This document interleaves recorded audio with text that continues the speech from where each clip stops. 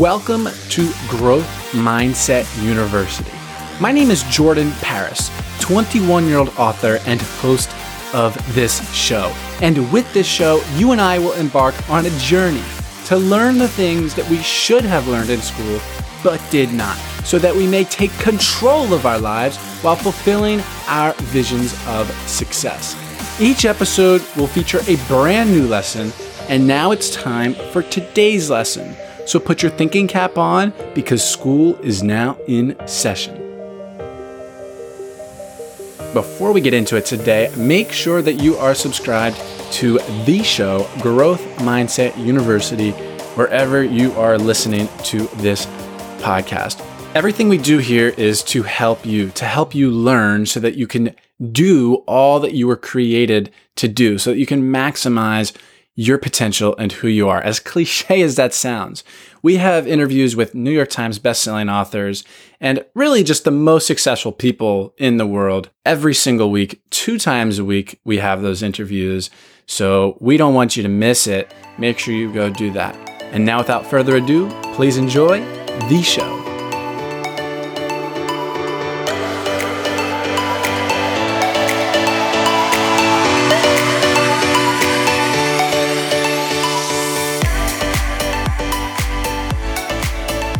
All right, my guest today is Johnny Wimbrey.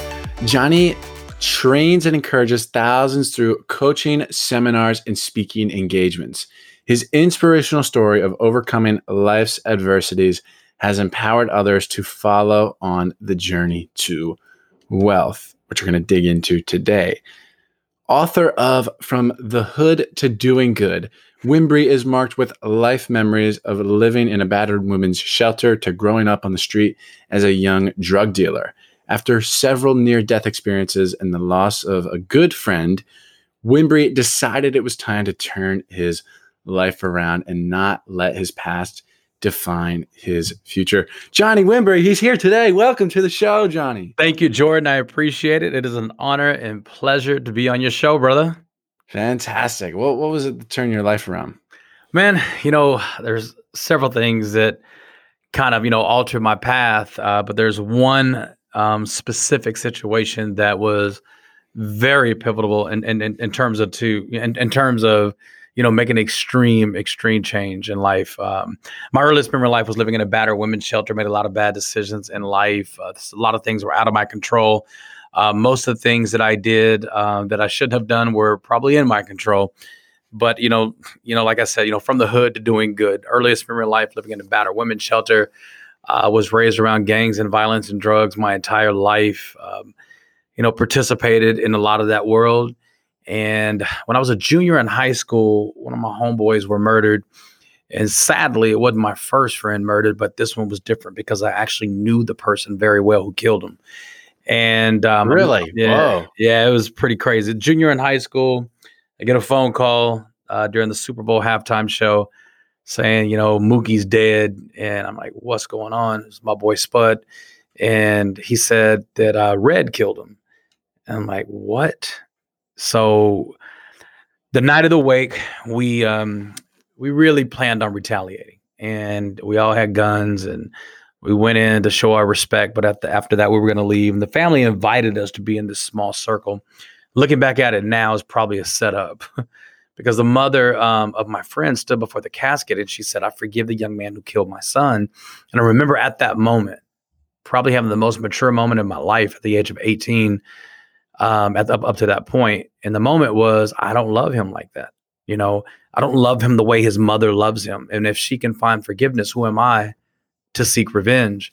Well, that night I walked up and I gave my gun to a preacher. And I just said, man, I don't want to live like this anymore. Sigmund Freud says you become a product of your environment. And I proved that theory right.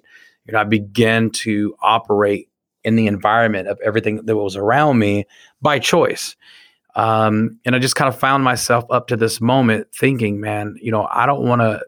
I've had friends killed and sad up to that point, but I didn't want to be that. I wasn't that kid that wanted to be popular in trouble. I was more like the Fresh Prince of Bel-Air. I was that kid. I was like the class clown, could talk my way out of any situation, and everything that I did, in the streets it was to get off the streets. Never wanted to be that popular bad kid. So that was a major moment for me when I gave the gun to the preacher. And the next day at the funeral, there was a young lady sitting down about 3 seats down from me. And I didn't recognize her, but she was a very beautiful girl. And her name was Crystal. I met her that day. Today, she's my wife for almost 21 years next month. Wow. No way. That's crazy. You could have been a criminal in jail for life, but instead you put it down and met your wife. Absolutely, man. It's pretty much literally prayed to God that night. I said, send somebody in my life who can help me stay out of trouble, hitting that reset button in life. And lo and behold, Crystal was sitting 3 to 4 seats down from me at this funeral within 24 hours of me giving my gun to a preacher. Did you find it, once you, I guess, turn good, was there like any relapses or temptations? Oh yeah, man. Yeah, definitely. How'd you stave that off? Well, I mean, I wasn't perfect at it. But that was the major turning point. The major turning point. See, when you have a point of reference, you can always come back to it, right? I didn't have a point of reference, but that was my point of reference. My point of reference was, listen, I'm not going to allow my past to determine my future. I got a brother serving 40 years in prison right now. And the only difference is I didn't get caught. I'm the baby boy. So I'm like truly the definition of God's grace and mercy. The real crazy thing is, I've always been an entrepreneur. And I sold candy in elementary. I, sold pagers and even sold guns in high school. My gosh. I didn't know what I didn't know. It's like Les Brown says, I didn't know what I didn't know. I knew what I was doing was wrong. I just didn't know another way. And I became a victim of my environment, if you will, by choice. So with all that being said, man, it was a point of reference where I made a declaration that I'm going to fight to win, but it wasn't that smooth. I made a lot of bad decisions even after that, but I just kind of made a commitment to myself that I was going to make a decision to live. And so even though I made decisions that were not in alignment with where I said I was going to go, ultimately at the top of my list was living. When was the first time you started dealing drugs? Man, I was like 15 years old. I was 15. Yeah. And it's sad because that was my environment. It wasn't hard to access. It was easily accessible. And that was a way to make money quick. So, fast forwarding even today, being an entrepreneur, because I had a felony arrest as a teenager, I couldn't get a regular job. American Airlines wouldn't hire me. FedEx wouldn't hire me. UPS wouldn't hire me because I had a felony arrest. So I was forced to this world of entrepreneurialism, which I really was already an entrepreneur. And Jordan, I believe that the number one reason that people are not successful in life is because they're afraid to take risk. Well, I was a walking, talking risk. Every time I walked out of my door, my life was in jeopardy. My freedom was in jeopardy, but I was just going down the wrong path of taking risk. So when I stopped that life to start the new life, I never lost the fight, and I've never lost the determination of never being that person who's afraid to take risk. So in a way, being forced to create your own path and create your own job, so to say, right. This is a really good thing. Like, you're really glad that was the case, that nobody would hire you, right? Yeah. I mean, I look back at life and people ask me all the time, what would you change if you could change anything about your past? I just wouldn't change anything other than the fact that I would tell, little Johnny to believe sooner. Believe sooner that you deserve it. Believe sooner that, you can forgive yourself and move past all this crap, from your past, and you don't have to bring it into your future. It's made you into the warrior that you are, but you have to always acknowledge the fact that, it was wrong. It was wrong. And forgiving myself was a major process in the step in the right direction. Before you got out of the woods, though, you had some near-death experiences. What were some of those run-ins? I actually talk about this in my book. You can either be a friend or a foe to your declaration. And my declaration was I wanted to live. My declaration is I wanted to be successful. I wanted to be massively successful. I mean, to the extreme of my story.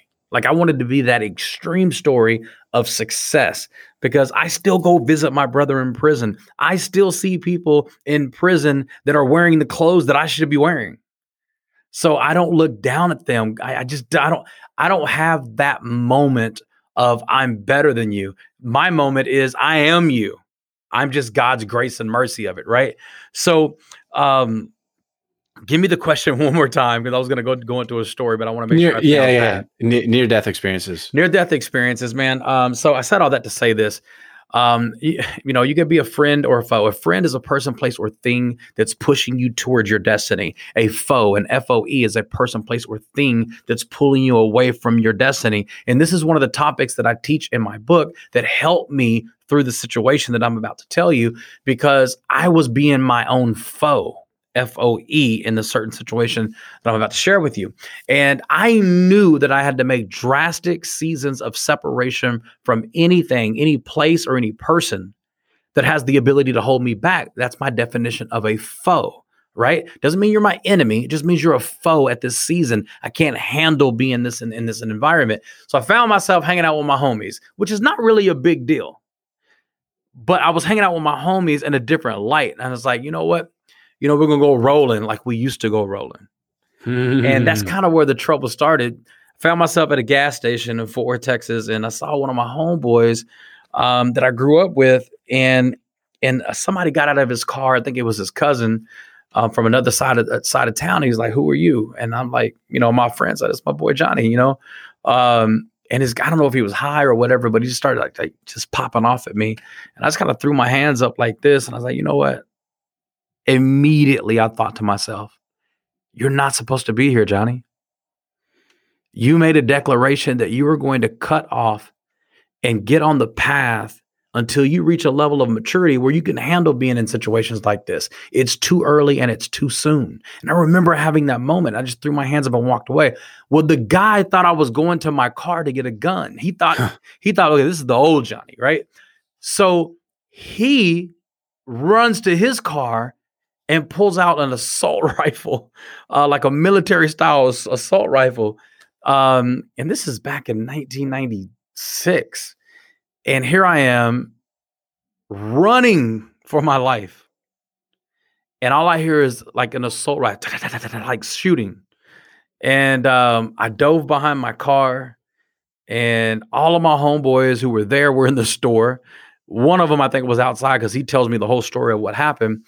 And I come up from my car, and that other car pulls off. And my friend says, "What happened?" I'm like, "Man, dude just started popping off on me." I started walking to my car, and he started shooting in the air. And I remember it like it was yesterday, Jordan. My friend Ricky looks at me and he says, "Johnny, he wasn't shooting in the air. He was shooting at you. He was leaning over your car, shooting down." He said, "We never thought you were going to come up." And that was one of those moments where I found myself in a situation where it was as if God was saying to me, "I told you, you cut it all off." Like I had to cut everything off that had the potential of holding me back from my destiny. Yeah, you really just put me in the scene, in the scene there, man. I felt like I was living it for a second. That was pretty. I got goosebumps. Thanks, brother. That's pretty wild, man. So there's some people that you grew up with that I imagine continue to go down a really poor path, and your brother you mentioned ended up in he's in prison for 40 years. However, I imagine also that there are people that made it out in a similar fashion that you did, and they're successful human beings today. Yeah. Are there distinguishing characteristics between the people who made it out? Yeah, it's the difference between being a victim and a victor. A victim will sit back and say it's society's fault. The man is trying to hold me down. I'm a victim of my circumstances. I never had an opportunity. You started at level 0. I started 50 feet, underground. Either way, it's a fight. It doesn't mean that the story's not true, but it's a fight for your own freedom. And, one of the things about being from the streets is, you got to have this hard complex. You've got to look and act like someone who can't easily be taken. And that creates a roughness. It creates, a persona of character where you're walking around almost mean mugging and looking like, don't mess with me because, I'm not the person to mess with. And what happens is you find yourself performing in that character to such an extreme that you don't really understand how to use how to use that same energy in your favor. There are people who will fight and die for their streets, but they wouldn't do it for themselves. So the individuals that are still there, they're just individuals who won't fight for themselves. The individuals who made it out are individuals who just transferred that energy from fighting for the streets, and they begin to fight for themselves. One of my favorite scriptures from the Bible is, when I was a child, I thought like a child. I acted like a child. I reasoned like a child. But as an adult, I got to put away childish things. And I love that scripture because when it says that, it didn't say I forgot the childish things. It didn't say, I burnt them. It said I put them away. So I can access the old Johnny if I want to. I still have access to him. I didn't burn him. I didn't destroy him. He's on the shelf. It's my character. It's my obedience to my process. It's my, maturity and discipline that keeps him on the shelf. Do you understand what I'm saying? Absolutely. So when I entered the business world, when I got out of high school, I went to acting school, and acting school probably saved my life. It taught me how to communicate. It taught me how to work with other individuals. When I was I was like that Fresh Prince of Bel-Air type character. So I was the comedy guy, the kid that could talk his way out of anything, even in the midst of being in trouble. And talking used to get me in trouble, and now it's made me millions. Well, I see now. We're out of the woods, right? Yeah. When people ask what you do, how do you answer that? Today, I own a multi-million-dollar training company. I do seminars and events around the world. I help people establish their brand by becoming published authors. I train people in the public speaking arena the same way that Les Brown trained me. Les Brown was. Yeah, Les Brown's like a father to me, and he saw the hunger in me in my early 20s, and me investing in myself and going to his speaker training courses, and now Les has put me on stage, all over the world, even before I was 30 years old, and now today, I run a company. I have teams in over 40 countries around the world.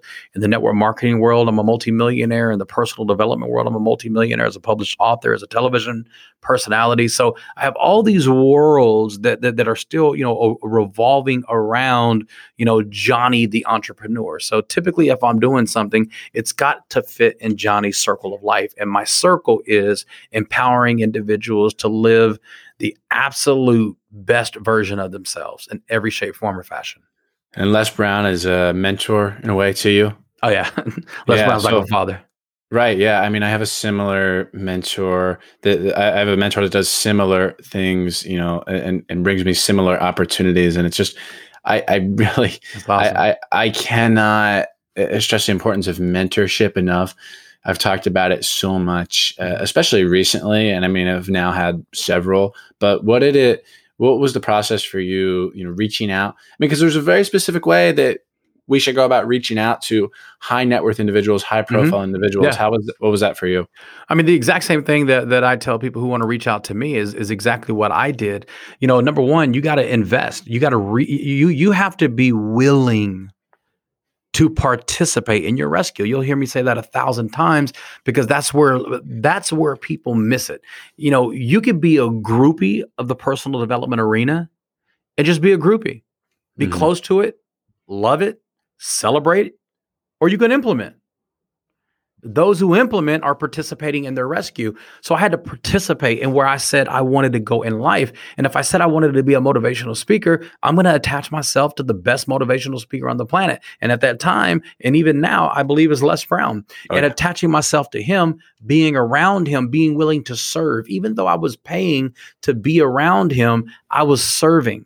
I have served in capacities, Jordan, to the point where I had holes in my shoes. I've served in the capacity of high level leadership to the point where I had to go get IV because I'm so dehydrated. I'm serving coffee. I'm picking people up from the airport. I'm being in closed rooms with people like Bishop T.D. Jakes and Les Brown and Joel Osteen, just very Oh, my man, extremely. Joel. Yeah. And you're in situations where you're thinking like, listen, if you don't put yourself in environments where you are afraid to speak, you're not putting yourself in environments where you have the potential to grow. I've been in environments where I say nothing. I'm just there to serve, but I'm around the information enough. So in my 20s, I would say from like 22 all the way to like 27 years old, I served in a capacity in a way where people thought I was crazy. They thought I was stupid. They thought I was throwing my life away. They thought I was kissing ass for individuals who I just wanted to be around. That's not what it was about. It was about me participating in where I say I want to go in life, and I've got to put myself in those type of situations. So my number one quote that I love that I say, I'm sure other people love other quotes of mine, but this is my favorite quote of mine. I think I might know it's coming. I might know, but say it. All right. So I surround myself around the thinking that outthinks me. So I surround myself around the thinking that outthinks me. And another thing that people hear me say a lot, I don't follow parked cars. I don't follow people who just look good or sound good. You have to have proven, documented success for me to follow you. Follow parked cars, you said. Yeah. I mean, you could be a Rolls Royce, but if you're parked, that doesn't mean anything. There's no value for me to stand behind a parked car. The idea is to be moving. You got to be moving. You got to follow people who are proven, who are moving and making things happen. What about rest? What about balance? Do you find balance? Man, I may be one of the most successfully balanced people that I know, because I'm also the guy that can sit on a beach for a whole day and say, "Don't bother me." I'm the guy that could be the quietest person in the room, and people say, "What's wrong with Johnny?" I'm just balanced. I don't have to be the show. And for me, and this is huge for me. I would highly anybody. You're 21, right? I'm 21. 21 years old, man. Listen, anyone who's your age that's listening to what I'm about to say, it could change your life forever. Listen to me very clearly. Busy does not mean productive. Oh, yes. This is one of my favorite things. Yes, sir. Listen, man, you can find yourself in a situation where you feel like being busy is productive. And this is one of the things that I teach. Listen, you could be moving in the wrong direction and be counterproductive, but you're busy. Absolutely. Busy does not mean productive. You can be productively unproductive. Here's the tweetable, a tweetable. There's many tweetables to this. Busyness is the most common form of laziness. Man, I have a note. I have a note on my desk right here. See it, Johnny? Let me see. I'll make a noise here. You can hear it in the microphone. I can see it. Yeah.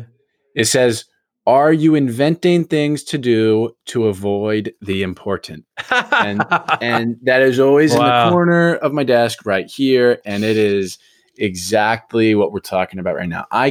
The way I think about it is, and I may have heard this from Tim Ferriss. I am not exactly sure. I'm not sure if he said it or not, but it's like antelope versus, or being a lion or a cat. You can, if you're a lion, you eat antelope. And if you're a cat, you eat field mice, right? So it's the difference. Like, so obviously, like if you're eating field mice, I mean, you got to have a lot of them to feel full.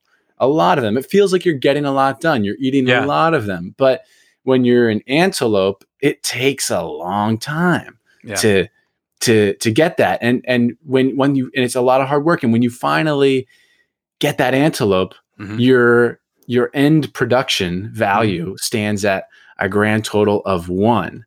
However, quantity doesn't necessarily mean quality here. Right. It's, chasing after the big things, the meaningful things that really matter. Sure. I'm 100% on No, I board. love You that. got me going with this topic No, here, man. I love it. love I could talk about this all day because I know people who are so busy and broke. Oh, yeah. And then I know people who are extremely successful financially and like a Richard Branson. Richard Branson never looks busy to me. However, he's incredibly like just beneficial to his own gift. I believe that most people are busy trying to master their weaknesses instead of being busy mastering your strength. When you can master your strength and manage your weaknesses, I pay people to manage my weaknesses. And there are a hell of a lot more weaknesses than I have that I have strengths. So why would I turn my back on maybe 5%, which is my strength, to go manage 95%? That makes me busy. If I'm spending 95% of my time babysitting my weaknesses, that means I'm productively unproductive, because what I should do is hire people, team up with people who are good at my weaknesses. Delegate. Yeah, delegate and give a little bit up. See, when you can understand this at your age, like seriously, the word delegate to a 21-year-old is a very foreign word, because in our youth, especially men, in our youth, we go to war with our strength, our physical strength. In our, as we begin to mature, we go to war with wisdom. Wisdom will always outlast strength.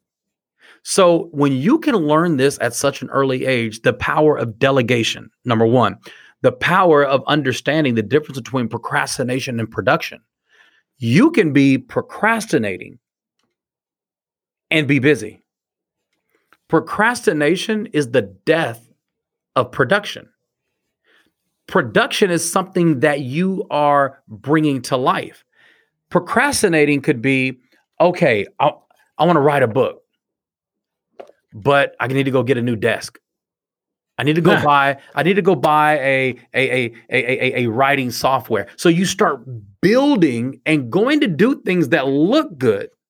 It looks valuable, but truthfully, you're procrastinating. You're preparing to prepare. Preparing to prepare is another word for procrastination, and procrastination is the death of production. And just because you're moving, it doesn't mean you're productive. That's a new one. Preparing to prepare. I mean, a lot of times I find too, people just think way too much. I mean, I see it in the podcast world, people preparing to prepare / thinking too much, in that, people come to me all the time. They want to be the next podcasting sensation, but they, so there's a lot of variables. Yeah. There's so many different variables that get people stressed out. Yeah. And like overwhelmed. Sure. What technology, what recording software for the best audio quality, what microphones, what this, what that, what hosting, what, how do I reach out to guests? And so it becomes very, very stressful. Yeah. And then they just, like, the easier thing to do is to not do it. Right. And they end up not doing it. But, of course. And so I've I have my resource that I always, not always, but, I have at the beginning of the show. It's jordanparis.com/PU podcast university. It solves for all of those variables. And the idea being you eliminate the preparing to prepare. Yeah. Yeah. And it's a trap. Deception wouldn't be deception if it were obvious, right? So things that you could be deceiving yourself with, the chances that when you're deceiving yourself, when you're in self-deception, typically you're the last person to know. And oh, wow. That's powerful. Well, I mean, it's self-deception, right? So yeah, my friend always says, like, if you want an honest opinion, don't ask yourself. No, exactly. Yeah, so, I mean, that's why you got to surround yourself around the thinking that outthinks you, and that's why you need mentorship. And in my book, I talk about mentorship. Les Brown is my mentor, but he didn't choose me; I chose him. A true mentor is chosen by the protege. The mentor accepts the assignment. The protege chooses the mentor. And if you find yourself shopping for mentor to mentor to mentor to mentor, chances are the mentors aren't the one with the problem. It's you. Like if I choose you to be a mentor, I just basically gave you the power to tell me no. And if you tell me no and I don't listen and I want to go to another mentor because you hurt my feelings, then chances are I'm the one with the problem, not the mentor. So when you're looking for a mentor, you got to understand you're the one who picks the mentor. The mentor accepts the assignment. But part of the assignment is you give them the ultimate power to say no, or they're not a mentor. Oh, absolutely. So we've got one more thing today. The journey to wealth. Tell me about that. What's that about? Journey to Wealth, where I'm actually launching my first seminar title brand, Johnny Wimbrey seminar called Journey to Wealth. And that's probably going to be coming up this particular fall. Journey to Wealth to me, man, that's a brand that I've been rocking probably for about 5 to 7 years because I just believe that, success is a journey. It's not a destination. I don't believe if you feel like success is a destination, then it gives you the audacity to look down on other people because in your mind you arrived. I don't ever want to arrive in my own mind. I always want this thing called success to be a journey. Success is not a dollar amount. Success is not a certain accomplishment. It's just these dots that you connect throughout the journey. And then one day you can look back and say, wow, this is what I did to get to where I'm at. I was interviewed on a show like this, what we're doing right now. I think I was in Australia. And I had just got off stage and they interviewed me and they said, Johnny, what's next for you? What's one of those things like the next hurrah for you? How do you want this thing to play out? And I remember saying something. You ever said something on your show before and you're like, oh man, that was deep. I said that, but you can't pause and celebrate yourself. A lot of times it's the other way where I'm like, wow, I just said that. I'm so stupid. I swear. It's like, it just happens all the time. Let me tell you about one moment where I thought to myself, like, yeah, I said that. Someone asked me that question, Johnny, what's next for you? And literally, these are the words that came out of my mouth. I said, I don't want to die working. I want to die watching my work. And that's how I felt. I just didn't know how to articulate it in very few words, and it came out that way, and it was perfect. And what I mean by that is, if you help enough people and you are able to partner with individuals and leverage their success because you taught them to be successful, one day you'll be able to sit back and just look. I've helped over 30 people become millionaires, and most of them were in their 20s. Wow, that's a lot of people too. I can sit back and watch that work. I'm in my 40s. I'm 44 years old. I get it now. Okay. So I get to sit back already at the, when I was 37, 38, 39, I'm 44 right now. And I've been watching my work. I residually watch my work, which residually pays me because I imparted into these individuals. So I'm like American Idol. I'm like the X Factor. If I help elevate you to a point of success, I want to be your partner. And by being your partner, I may take a percentage of your success because I helped you get there. So there are many people that I meet that I don't ask them for anything up front because I'm so sold into who they are. I want to be, like Damon and Mark Cuban. I want to be like Barbara says, I want to be a part of your business. So I have made it my assignment in life at this particular part, this particular season of my life is to leverage off other individuals' success, hoping they'll pass me up. Damn, Johnny Wimbrey said that. That's great. Thank you, brother. I appreciate that, man. Yeah, absolutely. So where can people learn more about you and all of the things that we have been talking about today, Johnny? Well, listen, man, I'm in a season of my life right now where I'm looking to help elevate individuals who have powerful voices, have powerful stories by becoming, published authors, by becoming professional speakers. If that's you, if you have a desire and a passion to elevate your stage to the world, and you want somebody who can really help you the same way Les Brown helped me, go to coachjohnny.com. www.coachjohnny.com. Drop a message. My staff will set up an interview with you, and I'll interview with you. Just because you set the interview doesn't mean that you're 100% in the circle, but we'll start the process of the conversation. And if it's not now, it may be later. There may be some maturity processes that you have to go through in order for you to be a part of this. But nevertheless, every single person that goes to coachjohnny.com will get an interview. Fantastic. Well, Johnny, before I ask my final question, I have to acknowledge you because I really commend you for sharing your journey. Thank you. Been, you've been in the trenches a little bit, right? You've been in the trenches, and not everyone is able, much less even willing, to tell the tale. Absolutely. So, with lessons to derive from it, and all the other things you teach. So, I thank you very much for sharing that message. Incredibly welcome. Honored to be here. So my final question is, if you could teach a course at a university, course of your creation or otherwise, what would it be? Again, we've talked about many things today. If we were to package it into a course, what would that be? How to become a first-generation millionaire. Oh, how to become a first-generation millionaire, not just to gain it, not just to maintain it, but to sustain it. I believe that I've been put on this earth to wake up an entire population of individuals who are fighting to become a first-generation millionaire. And it's not about the money. It's about the mindset that empowers you to pass a legacy down to a generation that's going to outlive you. And the only way you can really do that is if you're the first generation. Johnny Wimbrey, celebrity life coach, man of many talents. Thank you very much, my friend. Thank you, my friend. Bless you, brother.